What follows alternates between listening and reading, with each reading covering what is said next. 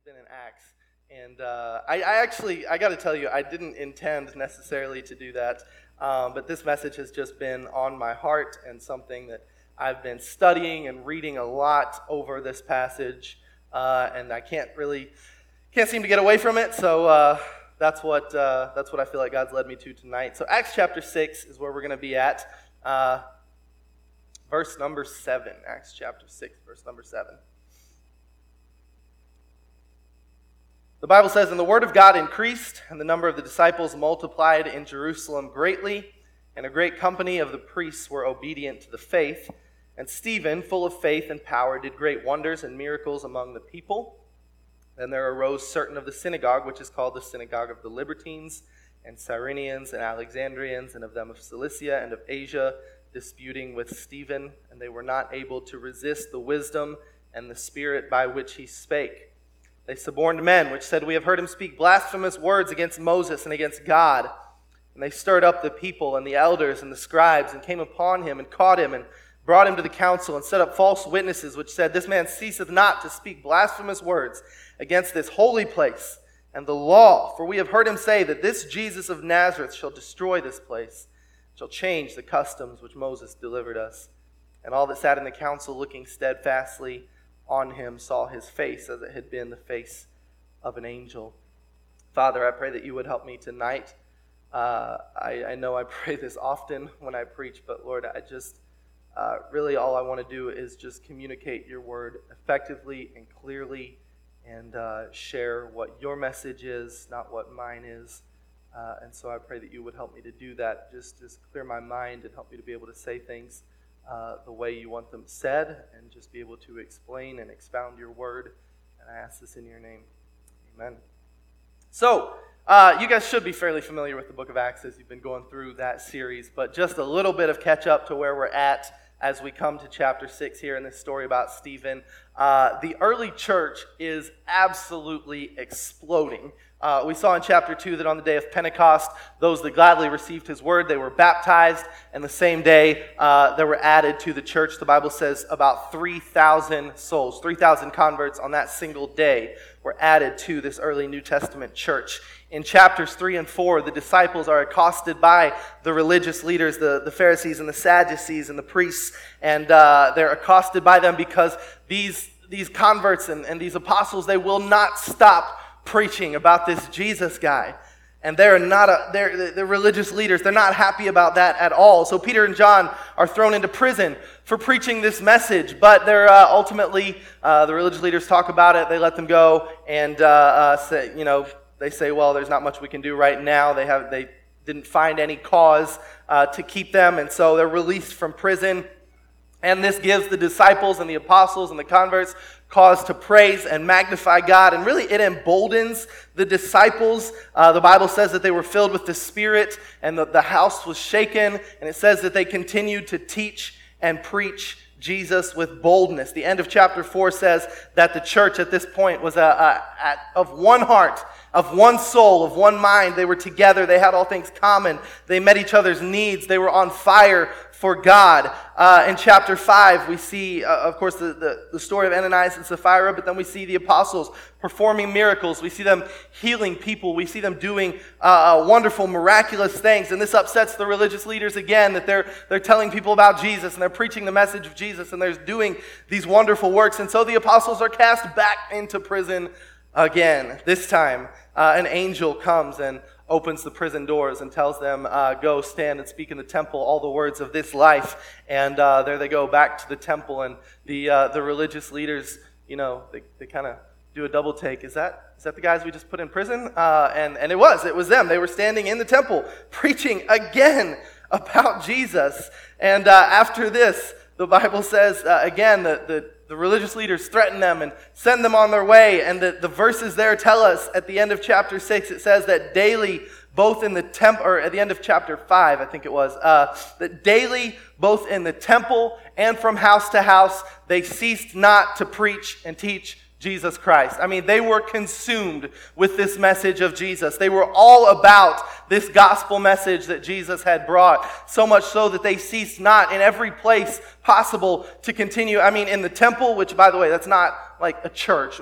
You know, when we think temple, they're not going into a friendly, welcoming environment like I'm preaching in tonight. They were going into a hostile environment where the Jewish religious leaders worshipped, and they were teaching a message that was contrary to what those Jewish religious leaders taught and believed, and they were, again, not happy about this. And this movement centered around Jesus was just exploding.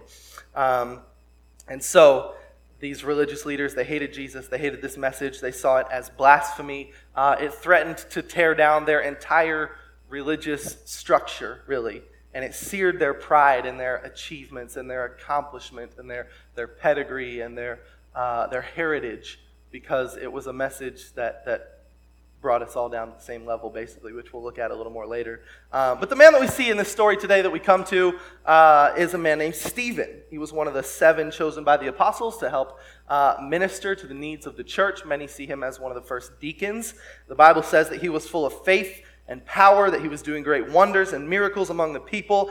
He had obviously risen to some level of notoriety among the Jewish religious leaders, because these verses at the end of chapter 6 here tell us that they were disputing with him about what he believed and what he was preaching, but it says that they could not resist the spirit and the wisdom with which he spoke. God's hand was all over Stephen, giving him this wisdom and filling him with the Spirit. And so, as false religions often do, they turned to somewhat more underhanded measures, and it says they suborned men to come and speak against Stephen, and say they brought in men to say that he was blaspheming against God, and he was blaspheming against Moses, and blaspheming against the law, which, by the way, I don't know how you necessarily blaspheme against a man, but anyways, they said he was blaspheming against Moses. And so they said that this man, he's claiming, he's speaking against the Old Testament, and he's claiming that Jesus, this Jesus of Nazareth, this religious cult leader, that he's going to come in and he's going to destroy our customs. He's going to destroy our holy place of worship. He's speaking against the law. And again, I mean, they are very, very upset about Stephen's message. And it's hard to really grasp this, I think, unless you've been around Jewish people. I am incredibly thankful that in college I had the chance to be in Jewish ministry, because it gave me a perspective on this that I think we don't always see. I mean, to the Jewish people, they take this incredibly seriously. I mean, this is not just, to the Jewish people, their customs and their way of life, and really what is their religion, Judaism, it's not just a religion to them. I mean, it is their entire life. I mean, they grow up, all of their holidays are about this. All of their special gatherings, they rehearse stories of the Old Testament, and they teach the law, and they're memorizing and studying the Bible their entire lives, and it's everything to them. It's their entire heritage, it's their entire identity, really, is their religion. It revolves around their laws and their customs that they ultimately trace back to Moses. And so that's why they had Moses revered on such a high level. But really, honestly, today, they've added so much of their own to it that it's not really even distinguishable as what Moses actually gave to them. But nonetheless, we see these accusations cast at Stephen, and what we come to in chapter 7, which is actually what we're going to focus on tonight, is Stephen's sort of a defense to these religious leaders, and really a sermon, and one of my favorite sermons in all of the Bible that we see as he preaches this sermon to the religious leaders. And throughout this sermon, he is building. And I hope to help you see this tonight. He's building with each paragraph. He's building towards a very sharp, a very cutting, and a very powerful climax that he gets to at the end of the sermon. And I got to tell you, this is a different type of a sermon, I think, than what we're used to probably. The majority of what I preach today is just going to be about helping you grasp and understand what Stephen is saying and what's going on. And then at the end of the sermon, we're basically going to make a few applications from that. So here's what I need you to do. I need you to strap on your thinking caps. Hopefully you got a nap this afternoon after that hour of lost sleep last night. I was up late last night, actually studying for my message that I preached in Clark this morning. And I got to watch on my phone the time change from 2 to 3, and I watched that hour disappear. So that was fun. But anyways, strap on those thinking caps, and the more that you concentrate as we go over this and read through some of this, the less I have to explain, and the faster we'll be done. All right? So we're just trying to really grasp what Stephen is saying and see how he's building to this climax and this point that he makes at the end. So let's start in verse number 1. The Bible says, "Then said the high priest, Are these things so? And he said, Men, brethren, and fathers, hearken. The God of glory appeared unto our father Abraham when he was in Mesopotamia, before he dwelt in Haran, and said unto him, Get thee out of thy country, and from thy kindred, and come into the land which I shall show thee.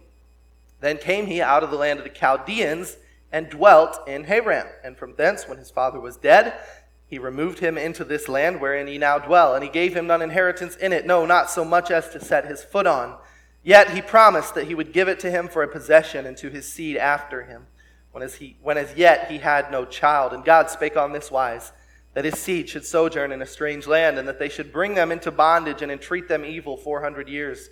And the nation to whom they shall be in bondage will I judge, said God, and after that shall they come forth and serve me in this place. And he gave him the covenant of circumcision. And so Abraham begat Isaac, and circumcised him the 8th day, and Isaac begat Jacob, and Jacob begat the 12 patriarchs." And so here in this introduction to Stephen's sermon, basically he recounts the story of Abraham. And he recounts the promises given to Abraham. He recounts the 400 years that Israel was prophesied that they would suffer and sojourn in a strange land. He recounts the covenants of circumcision given to Abraham, the begetting of the 12 patriarchs that would become the 12 tribes of Israel. And it took me 3 or 4 times reading this before I finally, I think, started to understand what was going on. Because I'm reading this and I'm thinking, Stephen, you are speaking to the religious Jewish elite. They knew this story when they were 4 years old. And I just think that they've got to be looking at Stephen like, Stephen, what are you talking about? We know all about Abraham. We've got this, better than you. But again, I want to help you see how he's building here. So he's recounting those things, the story of Abraham, the promises, the covenant, the begetting of the 12 patriarchs. But I think, and this is my opinion, okay? I got to tell you, I'm not positive about this. I am positive about the rest of what he says, but this is for free. I think he's highlighting Abraham's failure as well, and you'll see why as I get to the end of the story. But here's what he says. I never had noticed this before, but he says that God of glory appeared to our father Abraham when he was in Mesopotamia, before he dwelt in Haran. He said, Get thee out of thy country and from thy kindred, and come into the land which I shall show thee. So a land that God had prepared for him. So when I was studying for this, I went back to Genesis 12, and I said, maybe I missed something in the story of Genesis 12 when Abraham is told to go. I'd never seen it before, but I went back to Genesis 12, and I noticed some wording here that I hadn't really seen before. Also, it says, Now the Lord had said unto Abraham. So the Lord had said unto Abraham, Get thee out of thy country, and from thy kindred, and from thy father's house, unto a land that I will show thee. It doesn't say, Now the Lord said unto Abraham, Get thee out of thy... It says the Lord had said previously unto Abraham to get out of thy country and to a place, a land that I am taking you to. And so I thought, well, maybe I missed something, so I went back to chapter 11, and I started reading a little bit more, and I realized that Abraham, and you can see this if you have maps in the back of your Bible, I checked my maps, and it kind of shows this as well, that Abraham left the area that he lived in with the Chaldeans, and he moved to Haran, and they stopped there. And until his father died, he lived in Haran. And again, that's my opinion, okay? But I think Stephen might be highlighting that Abraham didn't go all the way to where God had told him to go until a later time. And we see other failures in Abraham's life as well. But anyways, I think that's part of what Stephen is pointing at here in this first section. He says God had told Abraham in Mesopotamia to go to the land that I've called you to, and it says he dwelt in Haran. And then he recounts again the the covenants, the promises, those things. All right, let's go to verse number 9. Moving on to this second section of his sermon. He says, "And the patriarchs, moved with envy, sold Joseph into Egypt. But God was with him and delivered him out of all his afflictions and gave him favor and wisdom in the sight of Pharaoh, king of Egypt. And he made him governor over Egypt and all his house. Now there came a dearth over all the land of Egypt and Canaan and great affliction, and our fathers found no sustenance. But when Jacob heard that there was corn in Egypt, he sent out our fathers first. And at the second time Joseph was made known to his brethren, and Joseph's kindred was made known unto Pharaoh.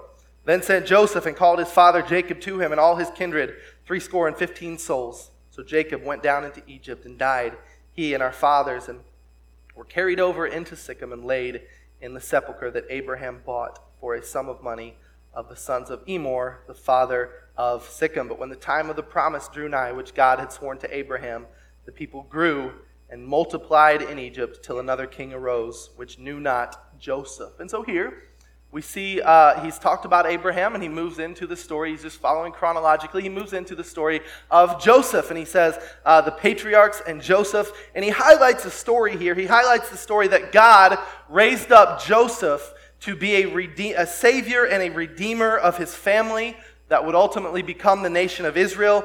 And then again, I think he highlights that they rejected Joseph and they sold him into slavery. God rescues Israel through the one that he raised up, through Joseph.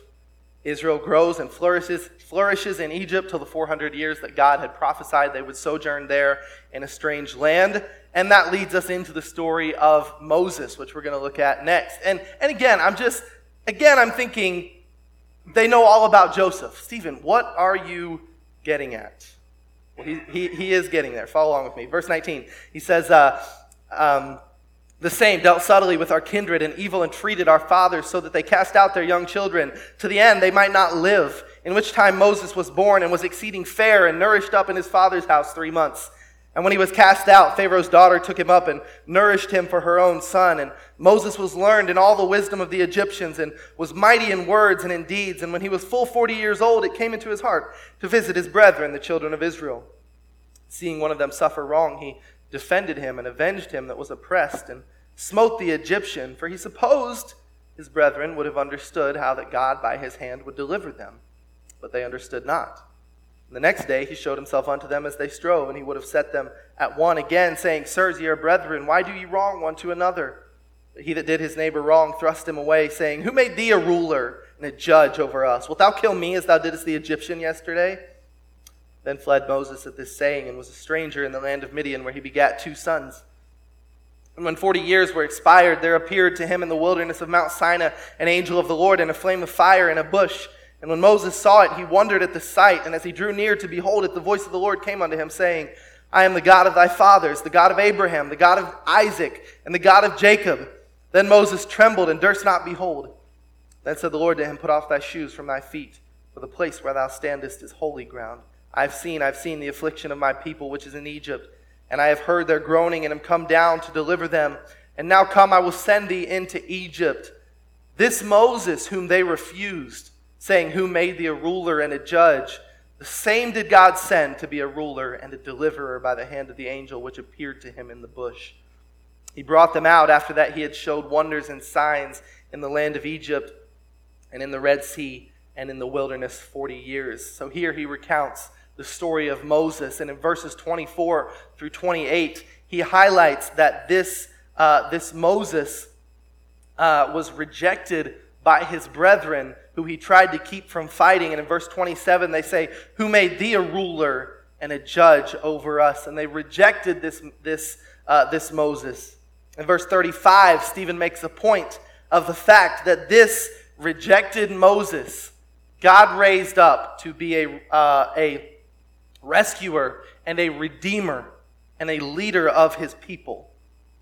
And as we think about the accusations cast at Stephen, I think the picture starts to become a little bit more clear. We're not to the climax of his sermon yet, but what did they accuse him of? They said, you are threatening Moses. You are blaspheming against Moses. And you are blaspheming against the law and the things that we hold dear. And so he highlights Moses, that this Moses was rejected by the children of Israel, and God raised him up to be a redeemer and a rescuer of them. Verse 37, Stephen recounts how Moses told the children of Israel that God is going to raise up a prophet in the future that he says will be similar to me, or that will be like unto me. And again, I think the picture is starting to get a little bit clearer here. Stephen says Moses prophesied that God would raise up a prophet and a leader that resembled Moses. Well, what did Moses' story look like? We just went over it. He was rejected by his brethren, but God made him to be the one that would rescue his people out of bondage. That sounds like somebody I know, but we're not there yet. So let's keep going. We're getting close to what Stephen's point is getting at. This leads us into a recounting of Israel's idolatry. In verse 37, it says, "This is that Moses which said unto the children of Israel." I'm sorry, we already read that verse. Verse 38 says, "This is he that was in the church," or that the word church meaning congregation. "This is he that was in the congregation in the wilderness with the angel which spake unto him in the Mount Sinai with our fathers, who received the lively oracles to give unto us, to whom our fathers would not obey, but thrust him from them, and in their hearts turned back again into Egypt, saying unto Aaron, Make us gods to go before us, for as for this Moses, which brought us out of the land of Egypt, we wot not what is become of him. They made a calf in those days, and offered sacrifice unto the idol, and rejoiced in the work of their own hands. Then God turned and gave them up to worship the host of heaven, as it is written in the book of the prophets, O ye house of Israel, have ye offered to me slain beasts and sacrifices by the space of 40 years in the wilderness? Yea, ye took up the tabernacle of Moloch and the star of your god Remphan, figures which ye made to worship them, and I will carry you away beyond Babylon." Here, Stephen says that Moses, this man that was in the congregation in the wilderness and leading them, he received the living words of God on Mount Sinai, and he says, our fathers, our patriarchs, our heritage that we look up to, he says, they would not obey the commands that were given to them. And in fact, he says, rather, their hearts turned back to Egypt, which to me is absolutely unbelievable. I mean, they just got rescued out of Egypt. God heard their groaning and their cries and their affliction and all the things that they were under in Egypt. And God rescues them out of Egypt, and then they get to where God has brought them, and they say, we want to go back to where God just rescued us out of. And then they literally, I mean, this story just, it doesn't matter how many times I read it, it absolutely blows me away. He doesn't specifically tell this story here, at least not all of the details of it, but they threw their jewels and their gold and all of their stuff together, and with Aaron, and they made a golden calf while Moses is up on the mountain receiving the living words of Almighty God. They throw their jewels together, they create a golden calf, and then not only that, but they look at this calf and they have the audacity to say, "These be thy gods, O Israel, which brought thee up out of the land of Egypt." And I'm going to tell you, I mean, I would not want to be next to the person that made that statement about that golden calf. I got to tell you, the God that brought them to the Red Sea and parted the waters of the Red Sea, and they walked through on dry ground, and then he wipes out the Egyptians, and then he brings them through the desert, and he gives them manna to eat, and he gives them water out of the rock, and he provides for them, and he takes them through the waters of Marah, and he leads them to Mount Sinai, where his presence is on the mountain, and then they literally make a golden calf. I know, Brother Jeremy, I know you love calves, but you probably wouldn't worship one, right? And they say, this calf brought us and rescued us out of Egypt. And I can understand why God was furious at that point. And so Stephen, in his message, he highlights the idolatry, the failures of their past.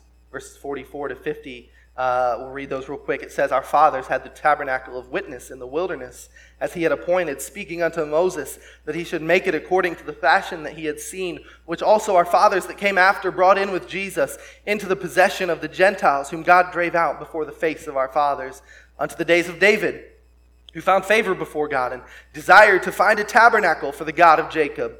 But Solomon built him an house, howbeit the Most High dwelleth not in temples made with hands. As saith the prophet, heaven is my throne, and earth is my footstool. What house will ye build me, saith the Lord? Or what is the place of my rest? Has not my hand made all these things? Now, Stephen's about to make a very, again, we're almost there. Stephen's about to make a point. But let's talk about this real quick. He recounts the story of the tabernacle. And again, why would he bring the tabernacle up? Think about it for a second. You don't have to answer. Because they accused him of speaking against the tabernacle. And he's going to destroy their holy place. And so he recounts the story of the tabernacle and how they brought this tabernacle with them when they came into the promised land with Jesus, which you got to understand, Jesus and Joshua are basically the same name. So when he says Jesus in the Greek, he's speaking of Joshua and how they came into the promised land with Joshua, and how ultimately they turned that into a temple and I think a sincere heart to give God a better place to dwell. But in verse 48, he makes the point that God does not dwell in temples made with hands. The entire universe, he said, is God's throne, and the earth is his footstool. In other words, he's saying God cannot be contained in a temple, in an edifice that we can build. God created all of these things. And so the religious leaders, furious that he was saying that Jesus was going to destroy the temple and destroy the customs. Stephen highlights this because the temple and their religious practices and their customs had really become an idolatry to them. They held the temple and their place of worship and their customs in such high esteem, and yet they missed the one who was greater than the temple, which was Jesus. They said, oh, the temple, oh, our holy place, oh, our customs and our laws and our rituals and our worship. But that temple made with hands was never God's ultimate plan. That's why the veil of the temple was rent in twain, because God now said, I'm going to dwell with man. We come to find out later in the Bible that we are God's temple. And in Ephesians, which we've been studying in our teen class at night, we learn that he says that you as the church and together we fitly frame up the temple of God, because God dwells in us because of the gospel and because of what he's done. And that is a beautiful truth, a wonderful truth, one that I love, but it's one that we don't necessarily have time to get into today, because really just this point about the tabernacle is what leads us into Stephen's message here. In verse 51, read with me. And imagine that I'm standing up here and I'm saying something like this to you, okay? Listen as I read this. He says, ye stiff-necked and uncircumcised in heart and ears. Ye do always resist the Holy Ghost. As your fathers did, so do ye. Which of the prophets have not your fathers persecuted? And they have slain them which showed before of the coming of the just one, of whom ye have been now the betrayers and murderers, who have received the law by the disposition of angels and have not kept it. Stephen's message, I mean, as we read this and we grasp what's actually going on, it is brilliantly poignant. I mean, he has built to this point, and I can just imagine this group of religious leaders all this time in his message before thinking, Stephen, we know all these things. We know about Abraham, and we know about Joseph, and we know about Moses. Stephen, what's your point? What are you getting at? And that's what I thought when I was first reading through this. I was like, Stephen, why are you telling all this? Why are you talking about all this? Again, these people knew these stories like nobody else did. They had been immersed in it since they were children. And so what's his point? He is recounting a history, and he is recounting a story of failure after failure after failure. And his point is that they missed it. Their fathers missed God's plan time and time again. Their fathers flat out rejected God time and time again. They went against God time and time again. The prophets that God sent to bring them back to him, they hated and they persecuted, he says. And now when the promised Redeemer comes to earth, born as a baby to save them, to rescue them not from Egypt but from their sins, they missed it. And instead of welcoming him as Messiah, they betrayed him and they hung him on a cross. And Stephen's message cuts through their pride like a knife, as he basically criticizes and tears down their entire religious structure, their entire identity structure. In their minds, they thought, we are children of the great patriarchs. We are the faithful ones that follow Moses, that keep God's law. We are God's chosen people. When I think of their mindset, I think of a a song from, most of you have probably never heard it, but the old musical of The Hunchback of Notre Dame. Claude Frollo says in one of his songs, he's praying to the saints, and he says, "You know I am a righteous man. Of my virtue I am justly proud. You know I'm so much purer than the common, vulgar, weak, licentious crowd."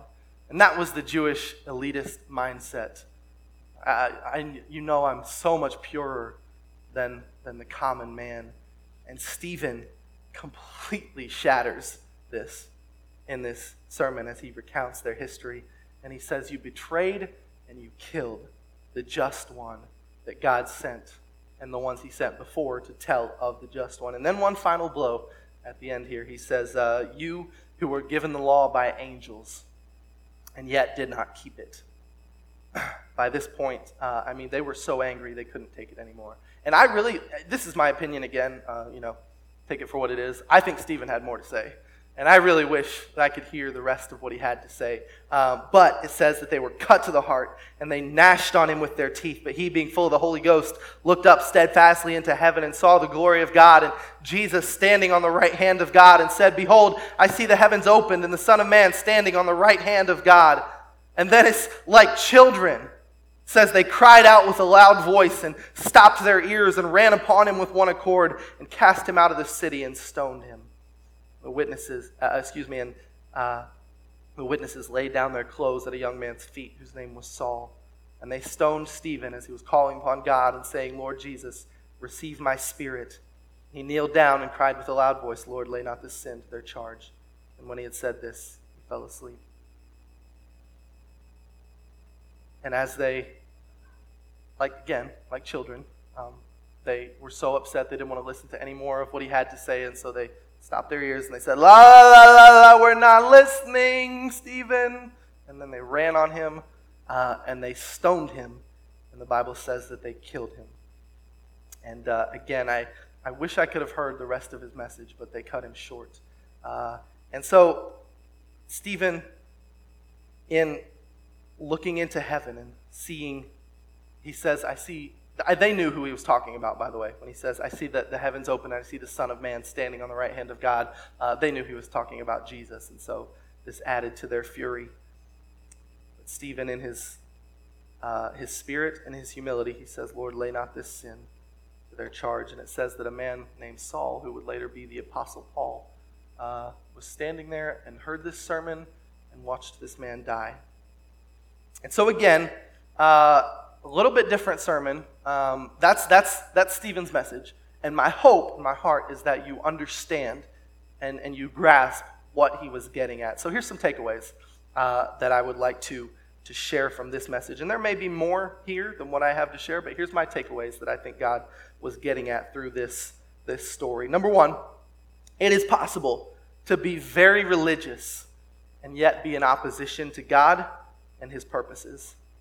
The Jewish people, they were very zealous about Jehovah God. They were very zealous about keeping his law and his commandments. In fact, all of these statutes and ordinances that they had added to God's law, it was in an effort to never break the law that God gave them. And so, an example of how they didn't want to break the commandment that thou shalt not take the name of the Lord thy God in vain, the name Yahweh, the name Jehovah. So they said, well, if we're not going to break that, let's just never say his name. So they started saying Hashem, which meant the name. Just not calling him God, but calling him the name, and in an effort not to break that law. But in their efforts and in their zeal and in their religious performance, they failed to see the greater purposes of God.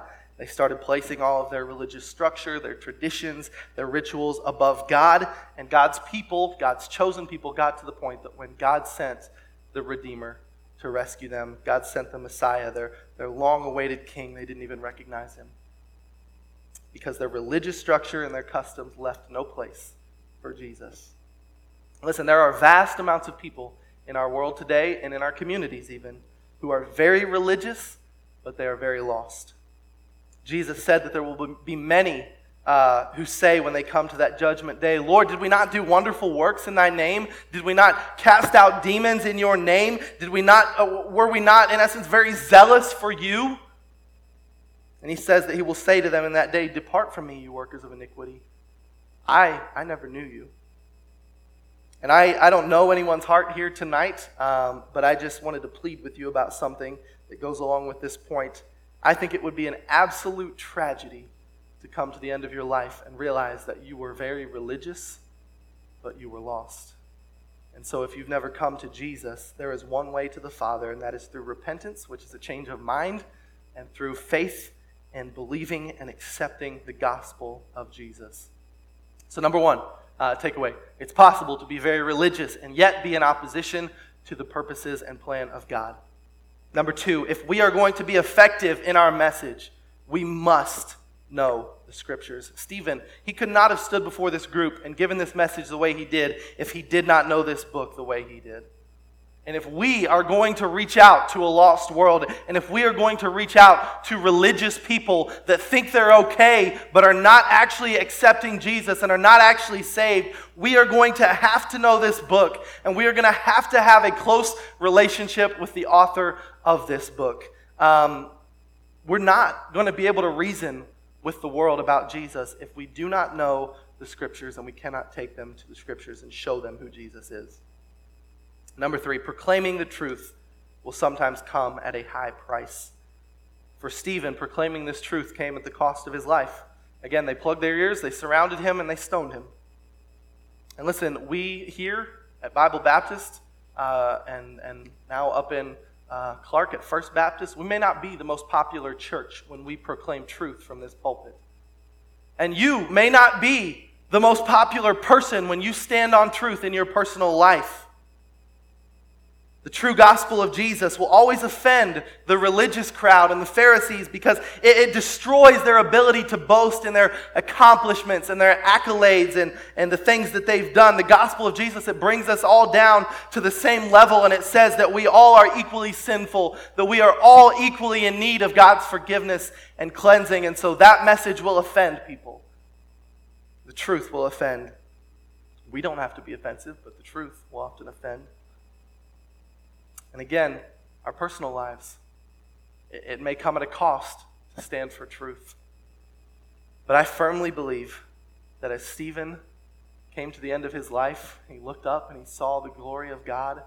He saw Jesus standing on the right hand of God, that in that moment, it was worth it. And I believe when we come to the end of our lives, and if we stand before Jesus and we hear him say, "Well done, thou good and faithful servant," when we walk into his presence and into his arms, it's going to be worth it. And the Apostle Paul would later pen the words, again, this is the same one that stood there and watched Stephen die, would later pen the words, "For me to live is Christ, to die is gain." And I think the old hymn is what says it best. It says it will be worth it all when we see Jesus. Life's trials will seem so small when we see Christ. One glimpse of his dear face, all sorrow will erase. So bravely run the race till we see Christ. If you would bow your heads and close your eyes.